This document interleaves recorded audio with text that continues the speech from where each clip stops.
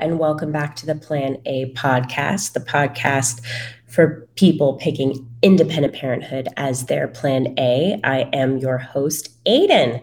I am really excited for this episode today. I know that when I started this journey, kind of the biggest anxiety that I had was around how to pick a sperm donor. Which bank to use, how to know that you're picking a sperm bank that's reputable, who to pick, what criteria to keep in mind, what do you have to do before you pick a donor, all of those things. How do I make sure that my child will get information about the donor and that information will be accurate? So I've hopefully done the research so you don't have to. I evaluated all of the major sperm banks in the US, and the one that I decided to go with is Seattle Sperm Bank. They're based in Seattle, but you can use them all across the states and all across the world.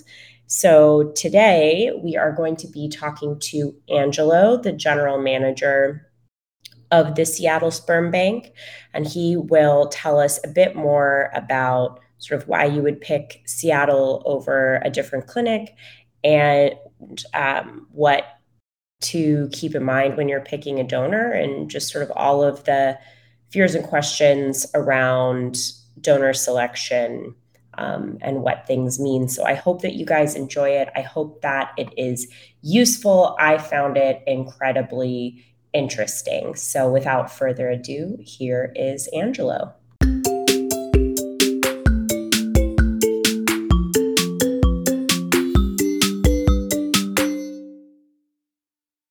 Well, Angelo, thank you so much for being a guest on the Plan A podcast. I'm really excited to have you on. I think this is going to be such a valuable conversation for people. Just to kick us off, would you mind giving the listeners a little introduction to who you are and what you do? Yeah, sure. So my name is Angelo Allard, and I'm the general manager at Seattle Sperm Bank. And my role here at the company is everything from staff training, management, and delegation to compliance, international distribution and allocation. I wear all the hats here. That's so cool.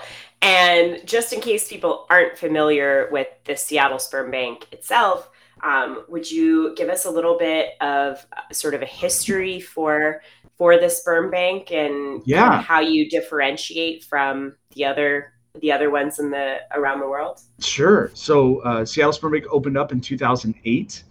I joined the company in 2010 and then became general manager in 2012. At that time, we were a company of one location and 3 or 4 employees. And since 2012, we've grown to 5 locations and about 50 employees. And what kind of makes us different, what I would say what really makes us different from the other sperm banks around the US or around the world is that we believe in not only helping people have babies all around the world, but most importantly, have happy, healthy babies all around the world. And so we take our screening and testing and genetic testing and family history, all the things a part of our screening very, very seriously, as well as, we're kind of more of a boutique approach in that we actually know our donors. So when you talk to our client services team members, you'll see that they actually know the donors. They're not just reading off the profile information that anybody could read off of. We also take our vial quality very, very seriously. We have less than 1 in 1,000 vials that we get a quality complaint form on. So we take I would say those 3 things primarily: the screening, testing, the vial quality, and the knowledge that we have about our donors really sets us apart. Yeah. And so I think I've mentioned this on released podcast episodes already, but so for the listeners, I've decided to use the Seattle Sperm Bank for my donor sperm, essentially for those reasons that it is a scarily unregulated industry in this country. And when you start reading about some of the other sperm banks that are out there, you just immediately start finding lawsuit after lawsuit, sort of issue after issue. Yeah. Everything to do with vial quality and weird things that have been included in vials, to issues with donors that they haven't screened properly, and Seattle Sperm Bank is one of the only ones when you go on websites like the Donor Sibling Registry, which offers a lot of support for donor conceived people. Seattle Sperm Bank is one of the only ones that they actually recommend in the United States, sort of for that reason, because it is one of the most transparent. And it's very selective, right? I think I read on your website, but I'll botch this now, so I'll let you do it. It's one in how many donors that you it's get included? Yeah, it's about 9 out of every 1,000 applicants. So out of every 1,000 potential donor applications that come into our universe, only 9 of those are going to get approved and make it into the program. Yeah, it's pretty incredible. So you can really feel like you and your child are safe if you use the Seattle Sperm Bank. I think they're definitely do have the right approach to it. With that being said, where do you guys get your donors? Do you recruit? Do most people come to you? How does somebody get into the program? Great question. So like I mentioned a little bit earlier, that we have 5 locations, 4 of which are here on the western side of the United States. And so in Seattle, Bellevue, both in Washington State, and then Tempe, Arizona, and La Jolla, California. All of our locations are fairly close to the universities in those respective cities. And so a lot of our recruitment comes from the universities, whether that's advertising in university classifieds or student newsletters, or going to, special interest groups or ethnicity clubs, things like that on campus. That's a big part of our recruitment, as well as, advertising on social media, Facebook and Instagram, and then even advertising on, kind of classifieds for part-time jobs. Because really this is, as interesting or maybe as silly as it might sound, it really is kind of like a part-time job for these donors, having to travel to, perform an activity and then get compensated for that activity. So it is, we will also recruit from classifieds for people looking for part-time jobs as well. But, in the end, our screening and our filter criteria about who gets into the program, we see that the most successful recruitment comes actually from donors referring other donors. That's awesome. Because they, those donors who have made it into the process, they understand and can communicate to, if you can imagine being a potential donor and having all these maybe misconceptions about what it's like to be a donor. Yeah.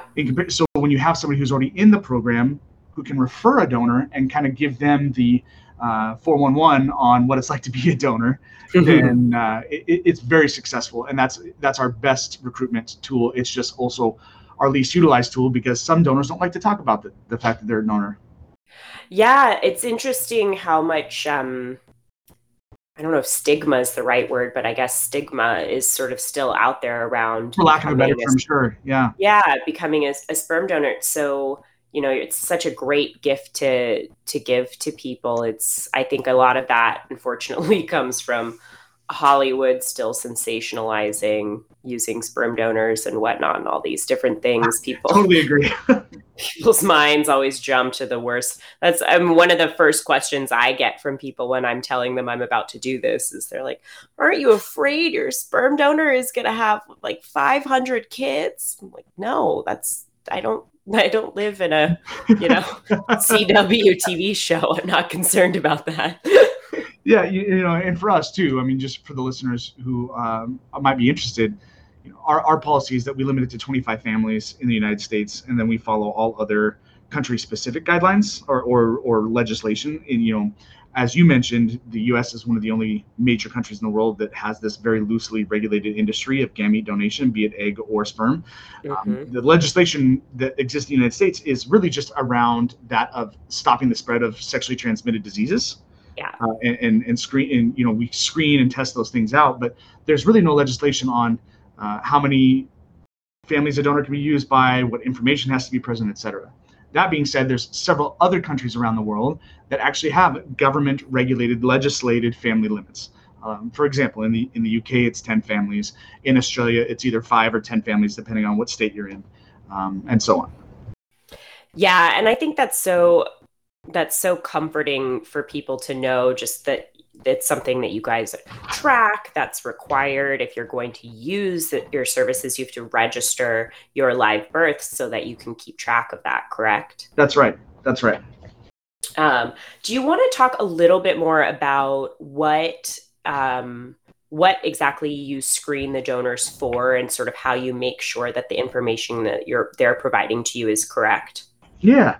So when a donor first enters the program, their first step is just to do an initial semen analysis, and that 90% of the applicants are going to be screened out just based on their semen quality.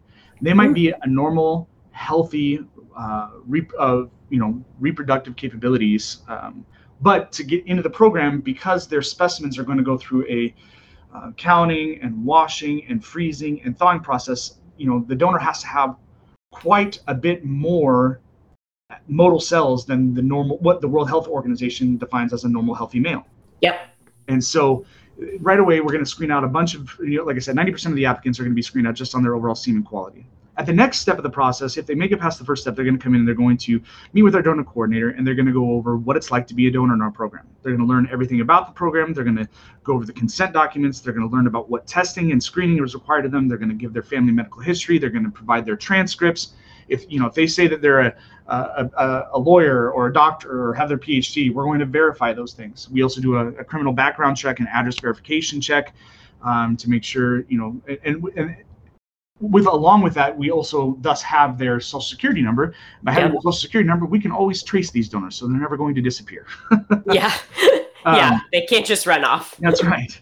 And but because our program is an open ID program, it also an open ID only, right? There's no anonymous donors on our catalog.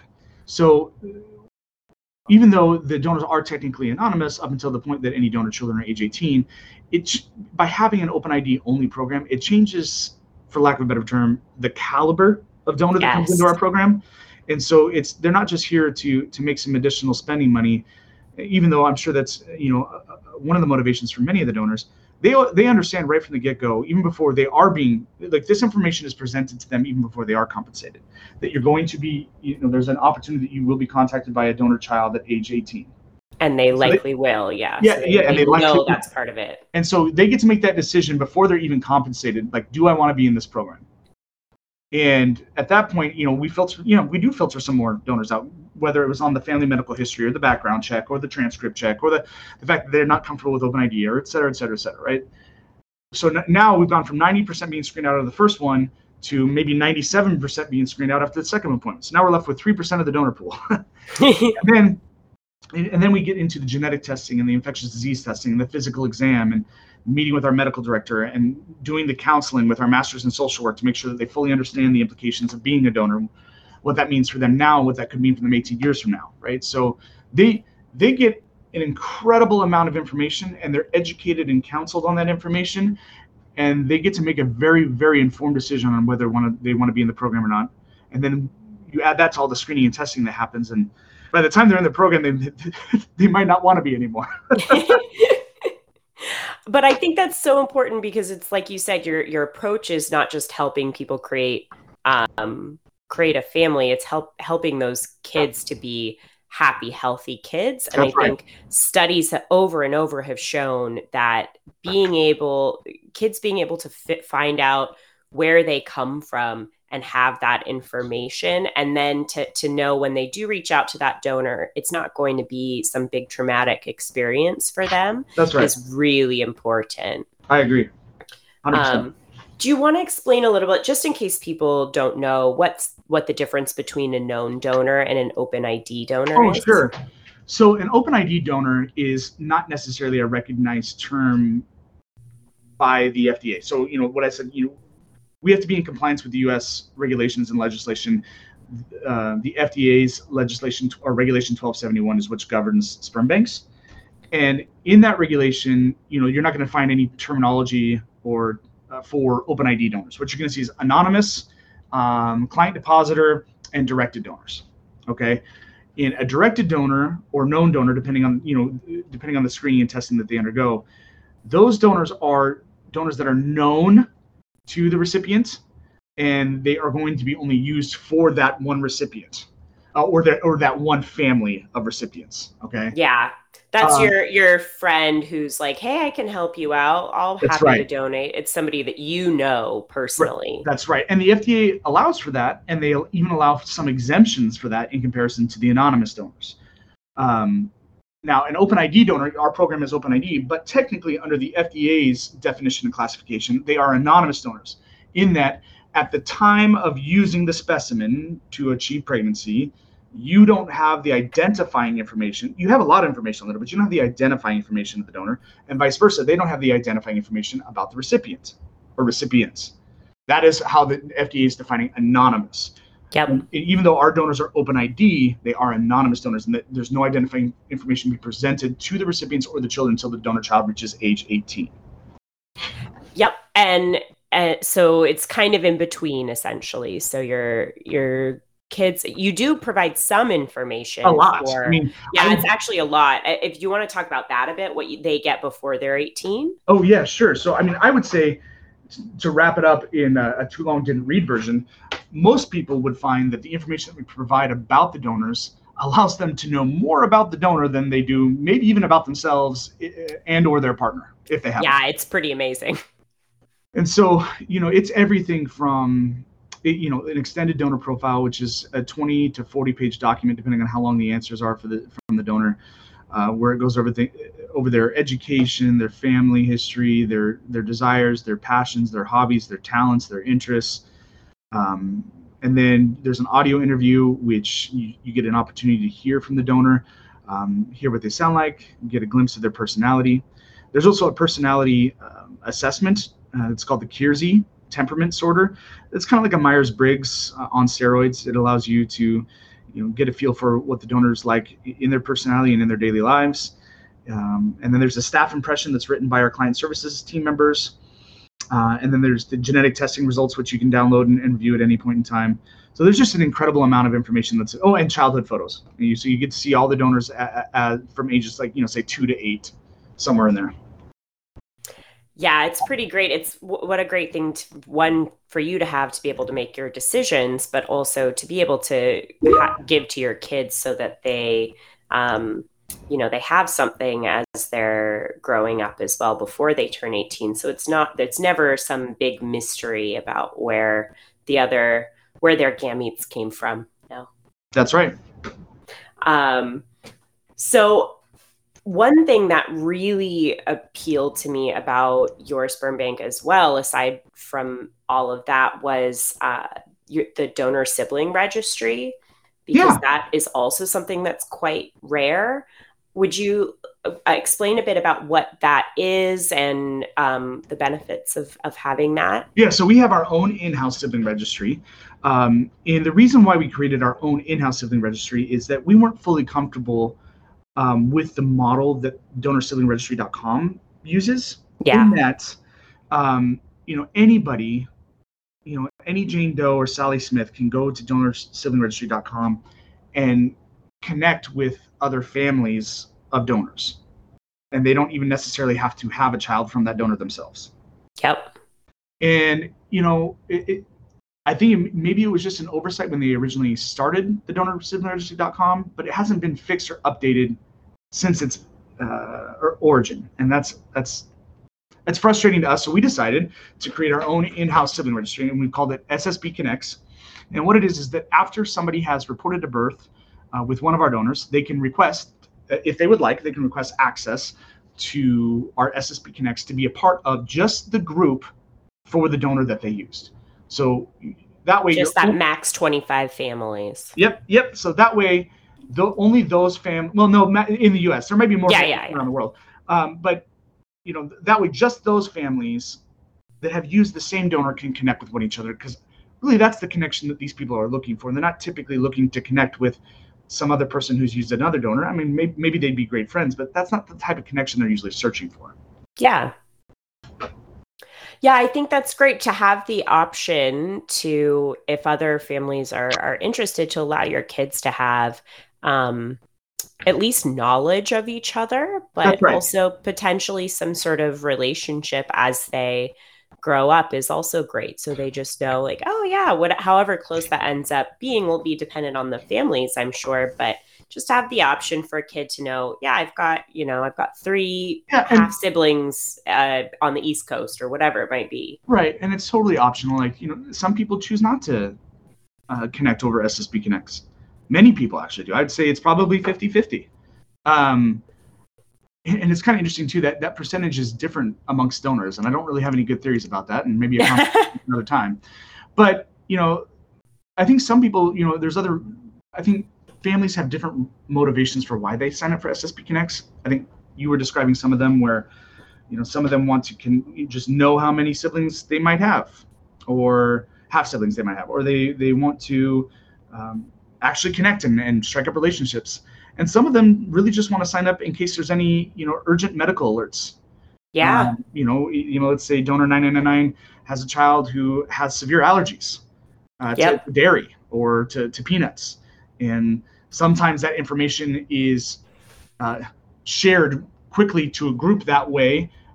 And then, of course, it's also going to reach us, but sometimes that information is more easily shared amongst the families who have connected on those forums. So, we always follow up on that information and send it out and blast it out. But oftentimes they really like hearing the personal accounts of, what's been going on in that child's life, so they can look for those markers in their children's lives. Yep. Yeah, I think there's so many aspects that are completely depend on what level of relationship you want to have with other families who've used the same donor. I think there's something positive for any level of that. Agreed. To get out of it. Totally agreed. And again, I think knowledge is power for your kids as they grow up as a donor conceived person as well. Just having not making any part of it sort of hidden or a secret, or, it just lets them, the more information you have available to them, kids are going to have varying levels of interest in engaging with that. But as long as it's there for them, you're helping them be able to process it as just a normal part of their lives growing up, and not something to long over, I suppose. Absolutely. I would say, you could if you were to wrap up all of our processes under, kind of one umbrella, ignorance is not bliss. And so, yes. we kind of, I would say that most of our procedures, other than say how we process things in the lab, because that doesn't really apply, it's not really applicable, but every single one of our processes, procedures, systems, activities is under the auspices of ignorance is not bliss. So we're going to do our processes according to that. The more you know, the more you can do. Yep. So I'm at the point now, I've gone through all of my tests with the fertility clinic, the baseline tests to make sure I'd be sort of fine doing IUI versus IVF. I've gone through my genetic carrier screening. Yeah. So I know what I need for all of that. I guess when you get to the place where you're really ready to, make your order, I've got my favorites on my website now for the donors I'm considering. What advice would you give to women when they're trying to actually pick a donor? What should we keep in mind when you're picking a donor, I suppose? Because it feels a bit like shopping, and then you're like, I don't know, what do I need? What are the specifications? No, this is the ultimate question for those that are currently in search of or have searched for their donor sperm, right? So, man, where to start? I would say the most important thing is to keep in mind what it is that you're utilizing. Yeah. Right. You're utilizing DNA. You're not utilizing their personality or their education. You're not dating them. You're not friends with them. You're X, Y, and Z. So you're utilizing DNA for the purpose of growing your family. And that's awesome. And not everybody chooses to go down this path. Some people do choose, and some people, might not have any other options. But in comparison to, say, a heterosexual cis couple who, maybe when they got together didn't necessarily think about, well, when we have future children, what's your education, occupation, what's your genetic testing, what's your blood type? You don't necessarily go over those things. Sure. Maybe they did, hey, I love planners. I'd love to meet someone who approached their long-term relationship that way. It'd be a really interesting conversation. But that all being said, when you find yourself searching for donor sperm, you get to be choosy. So be choosy. Yeah. And you get to make decisions that are going to affect you and your growing family, which is really kind of exciting and can be somewhat overwhelming. So keep in mind what it is that you're utilizing DNA, and the things that can most closely be attributed to DNA are things like height, weight, hair color, eye color, skin tone, musculoskeletal structure, athletic ability, to some degree musical ability, but things like personality and intelligence and occupation, there's no linear correlation to DNA. Yeah, So that's more nurture. yeah, I mean, intelligence, what I like to tell, there are some people who are born geniuses and they're savants, and they're usually on the spectrum, right? Those born, and there's nothing wrong with that. Those people are incredible. But most people who have high levels of intelligence, it's usually more education, like resources and opportunities, than it was necessarily born genius. Yeah.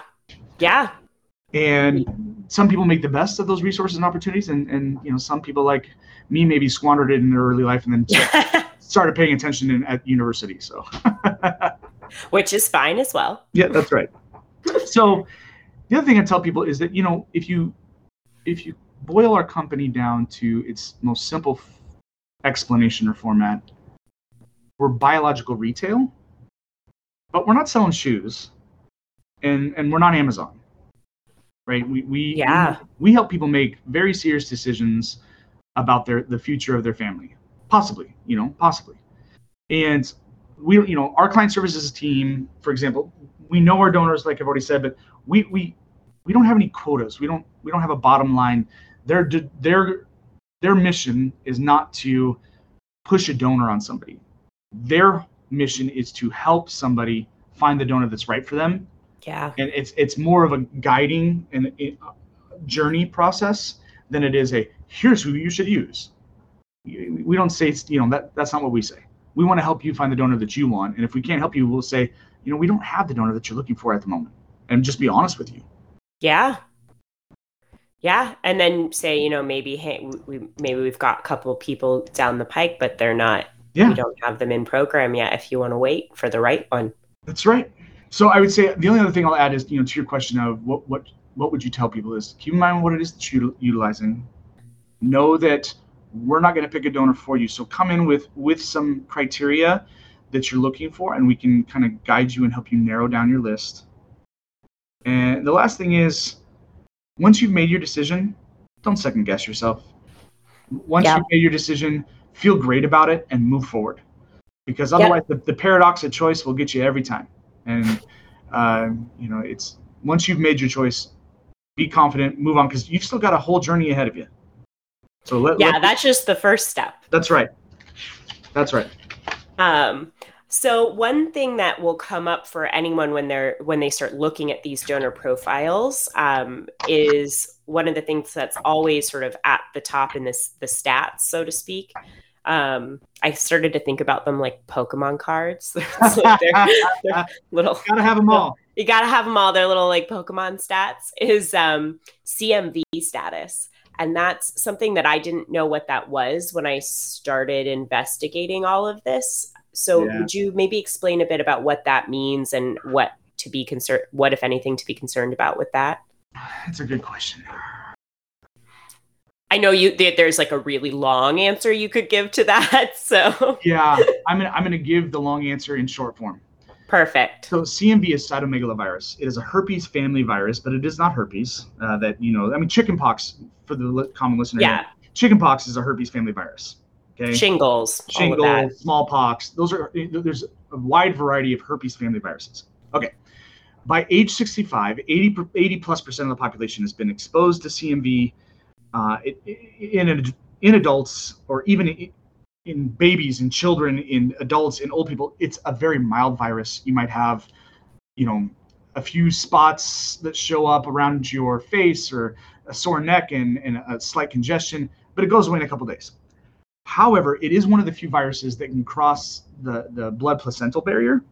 And if you were to give a growing fetus an active CMV infection, it can have severe ramifications and consequences for the baby's growing brain. So that's why it's important. Now, that being said, here's what the FDA has to say about cytomegalovirus. Word for word from the legislation, or the regulation rather, it says, you must have a policy about CMV. That's Very clear. Yeah, that's all it says. Where, What on earth does that mean? like if you compares it to syphilis, chlamydia, gonorrhea, or any of the other ones, right? It's going to say donor must test negative. Yeah. This one, you must have a policy, and that's because in the FDA's eyes, this regulation is written for all tissue donors, right? Not just sperm donors, all tissue donors, organs, kidneys, whatever. If an active CMV infection was given to a kidney from kidney donor to kidney recipient, nothing's going to happen. Yeah. So that's why it's written that way. That's all to say that we don't let any donor who tests positive with an active infection, they can't donate. They have to wait until their infection goes away. So in this world of we're recording this post-pandemic, I think a lot of people have gotten a lot more comfortable with the idea of antibodies and what it means to have a virus, be exposed to it, but have the antibodies against the virus so you don't get it anymore. So we can talk about it this way. Yeah, we got a crash course over the last 2.5 years. Right? So the way that we test for CMV is a donor, the first test is a total antibody test, meaning have you been exposed at all to cytomegalovirus? If the total antibody test is negative, we assume you've never been exposed, and we list that donor as CMV negative. If the donor comes back and the total antibody test is positive, it then reflexes to an IgG versus an IgM test. IgG stands for immunoglobulin G or immunoglobulin M. If the IgG antibodies come back after the reflex of positive, but the IgM is negative, we then say that it is then known that IgG antibodies are those antibodies that stick around so that you never get the virus again. Okay, if it have IgM antibodies, that means they have an active, ongoing acute infection, and until those IgM antibodies come down, that donor can't donate.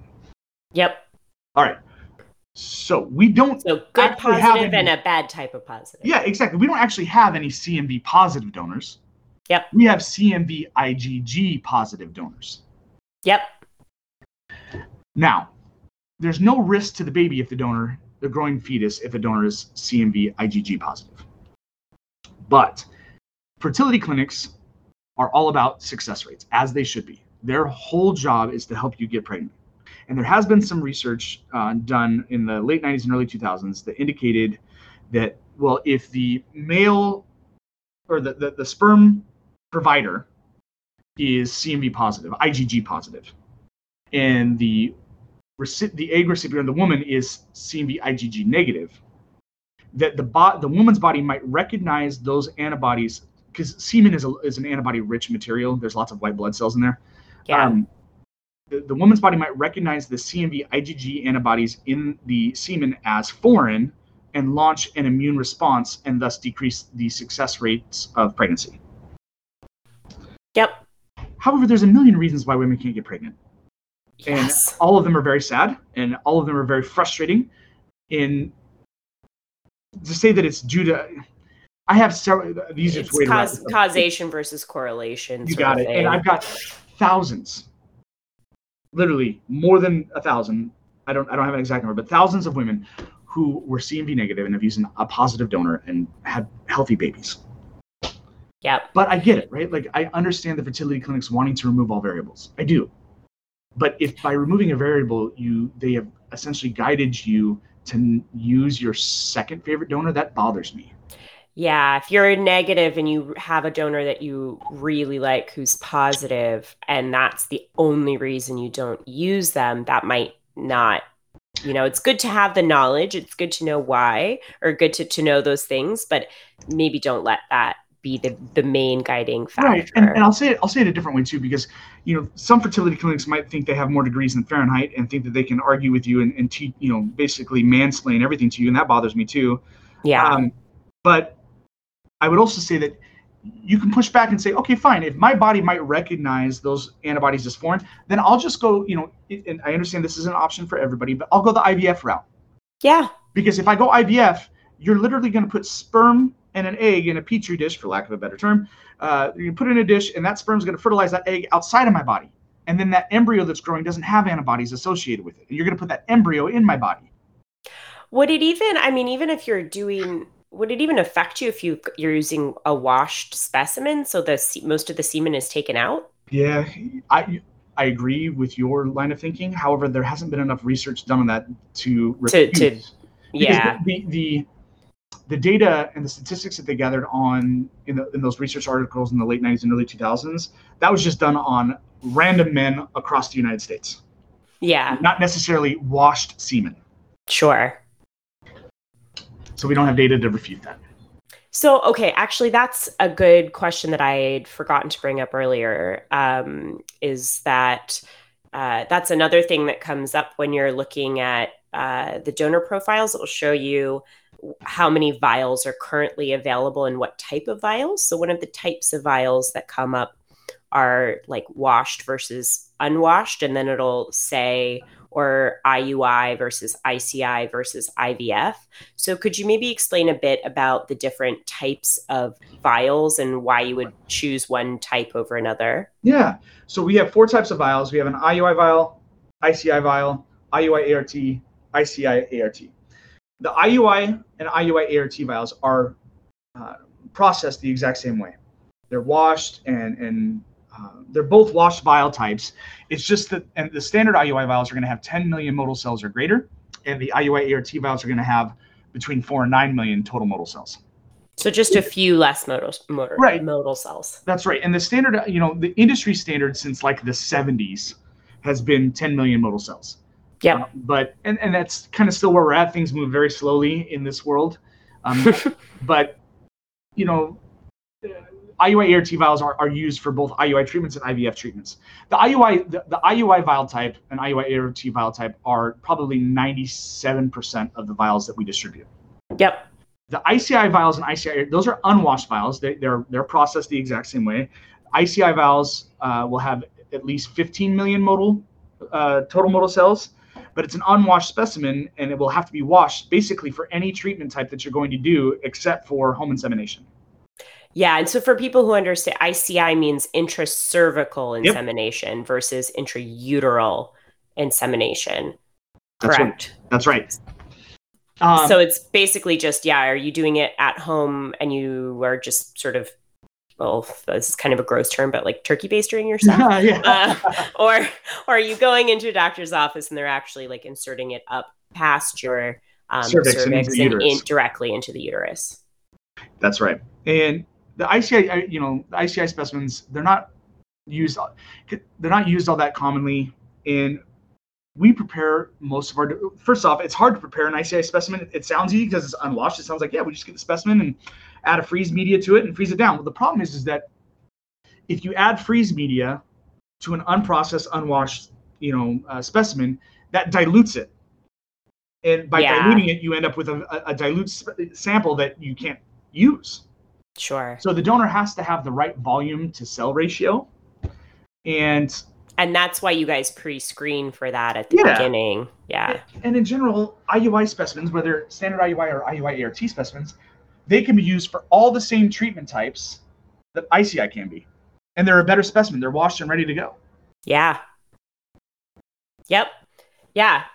I think that's great. It's good understanding the art distinction as well. I'd reached out to your support team to be like, what's the art thing? Are these the artsy vials? I don't know. ART stands for Assisted Reproductive Technologies, and they're just lower in concentration, and oftentimes they'll be used for treatments like IVF or ICSI. But we've had several people use IUI ART vials for an IUI treatment type and have successful pregnancies and births. Yeah, I think that's just where you'd make that distinction based on the, tests that you do before your pre-insemination test with your fertility clinic and see sort of if there's anything that might prevent you from getting pregnant, maybe go for a non-ART vial or ART vial. Absolutely. Yeah. Cool. So I think one of the last questions I have for you is, a big concern for me, and I think this has been a concern for other people as well, is that I want to have multiple pregnancies and I'd prefer to use the same donor for all of the pregnancies. So that then brings me to a bunch of questions around how many vials to purchase and when. And I'm wondering if those answers might be slightly different when you're using the Seattle Sperm Bank, because you guys have such a good relationship with donors, is it maybe like, oh, maybe you don't have to buy all the vials up front and we could just reach out to the donor and ask if they'd be willing to donate more? Or could you speak a little bit about sort of how many vials to think about purchase per pregnancy, and then how you think about pre-planning? Yeah, I mean, I wish my answer honestly could be this, and you might think I'm lying, but I really do. I wish you could just buy 1 or 2 vials and come back a year later or 2 years later, and that donor would still be here. Yeah. A lot has changed since June 2020. A lot. And I don't have a good reason for it. Maybe the great sperm shortage. Yeah, I mean, I don't know if the pandemic just made people reevaluate their lives and their family planning, and decided that, they wanted to move forward with their growing their family. But I've been doing this for 12 years, and I've never seen the demand surge like it did starting in June 2020. Yep. And, if I'll list a donor on a Monday morning and he's gone by Monday afternoon. And granted, that's just their first release. The FDA mandates that every donated specimen has to sit in a 6-month quarantine, and then we can release that specimen or specimens 6 months or later after we do follow-up blood testing to make sure that there's no change in infectious disease history. Oh, so I was like, that's weird. Why would they make you sit? It's not wine. It doesn't age. Right. So, let's say, donor 9999 comes into the program on January. We're just going to do this for easy math. January 1st, he starts donating, and he keeps donating, and he has a 6-month physical and blood draw in July. Okay, well, if he has his blood draw on July 1st, that means we can release everything from January 1st or older, which at that point, since he started on January 1st, we're going to release nothing. So then let's say we do another blood draw in August 1st. Well, 6 months minus August 1st is February 1st. So now I can release everything from January 1st to February 1st. Yep. And then when he has his blood draw in December 1st, then I can release everything from June 1st back to February 1st. So we keep releasing more and more specimens after subsequent blood draws. But what inevitably has happened now is, say donor 99 has his first release. I put him up on a Monday morning. He sells out by Monday afternoon. And then I leave him up on the website for a little bit, and his wait list grows to 20, 30 people. Then we pull him off the website because his wait list is getting too long and it's not even, satisfiable. Yep. It's crazy. And so to your question, no, unfortunately, my best recommendation, if you want to have multiple children with the same donor, is buy as many vials as financially feasible right from the get-go. Yeah. I think the statistic was on average, you need about 3 vials per successful IUI round. Yeah, it just depends on your age too. I think, 32 and a half and younger, it's like, just under 4 vials on average. And 32 and a half and older, it's between 5 and 6. Yeah. That makes sense. And like the last thing you want to have happen, right, is you really fall in love with the donor. You have a successful first pregnancy. It's the absolute and you've only got 1 vial left for a second pregnancy, and that doesn't work. Yeah, it's the absolute worst conversation that I don't spend a lot of time on the phones anymore, but that I've had to have with people where, we had our first child 2 years ago with donor 1, 2, 3, 4, and we'd really like to have a full sibling for our child. And to have to tell them that this donor doesn't have any vials available, it's just heartbreaking. Yeah. Well, one of the other benefits about choosing Seattle Sperm Bank is you guys actually have less expensive vials than a lot of the other, at least US-based companies. We do, yeah. We are more affordable than any of our major competitors. There are some other smaller sperm banks that are great organizations, and they're a little bit cheaper than we are. But in comparison to some of the major 3, like CCB or Fairfax or Zytex, our vials are more cost affordable than they are. So let's say I buy 12 vials or whatever it might be. Sure. What do I do? So how many of those vials would I then get shipped to my fertility clinic right out the gate for a first pregnancy versus do I keep the rest of them with you? Do those hang out in my freezer? What happens with the extra definitely not your freezer. They need to be stored in liquid nitrogen at least negative 180 degrees Celsius. So my freezer doesn't do that. Yeah, no. And if it did, I'd have to question about what you do in your spare time.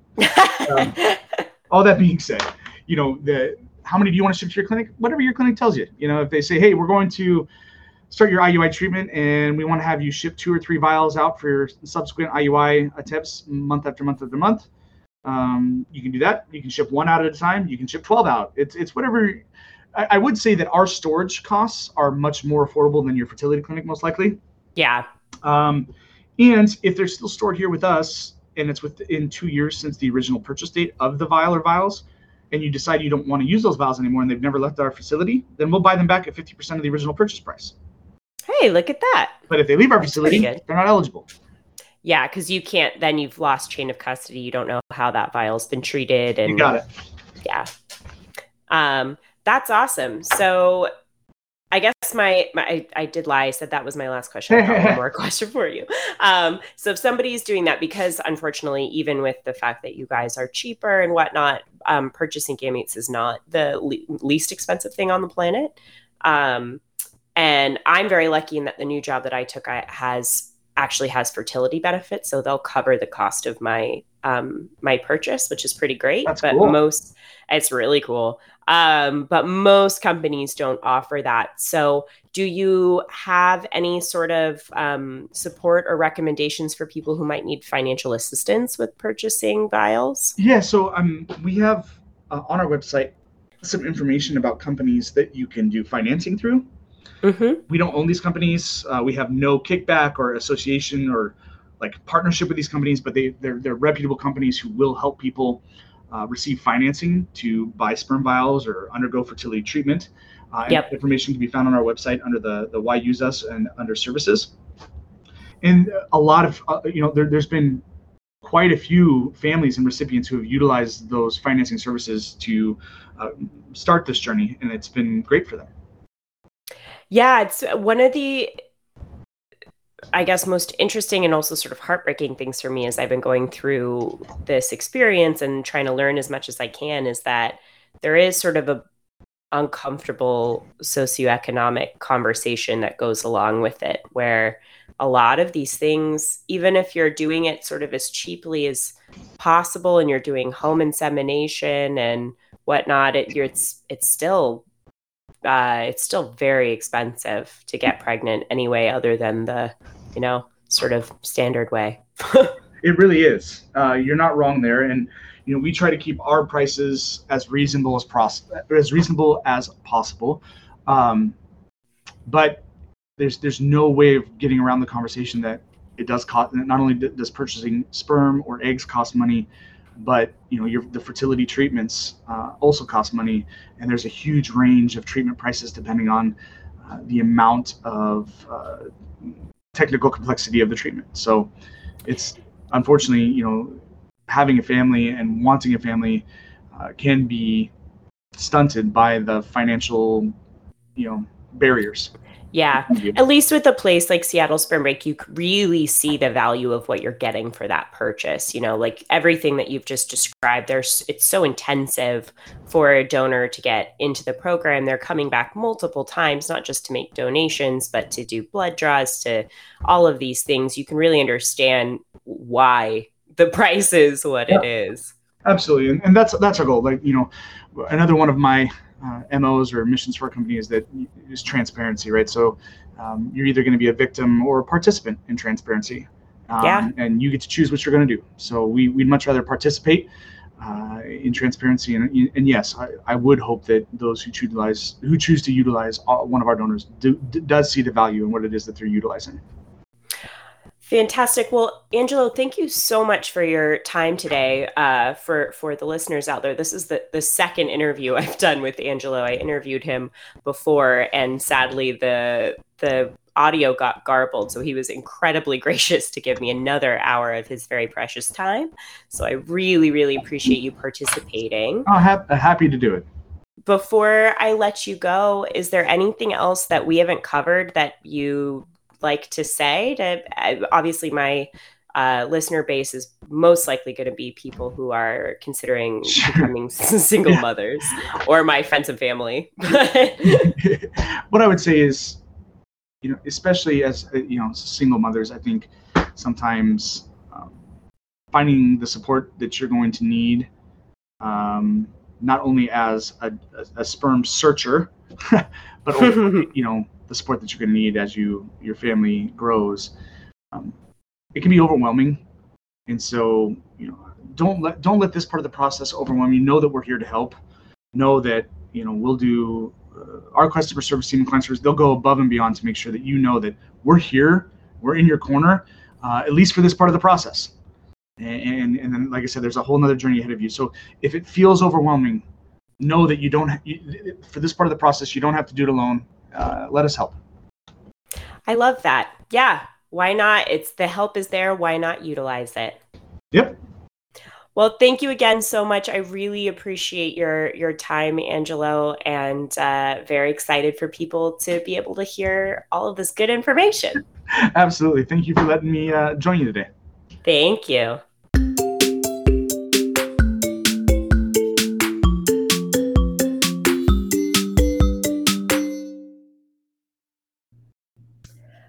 I hope you liked that episode with Angelo and the Seattle Sperm Bank. It was incredibly educational to me, and they have just been a joy to work with so far.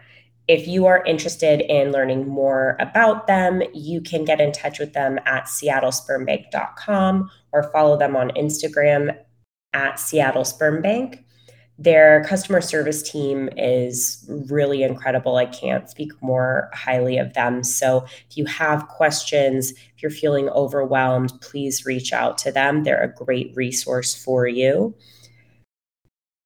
Please also be sure to share the podcast with anyone who you think might be interested. Give us a like and a subscribe. It really helps us get in front of the right people. You can send me a message and request a podcast topic or ask for a question answered at independentparenthood.com, or you can follow me on Instagram at independentparenthood. At the Plan A podcast.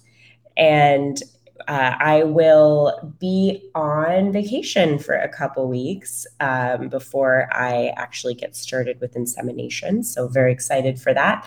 So it'll be a couple weeks till the next episode. But until then, keep writing in with any questions. Look forward to speaking to you later. Bye.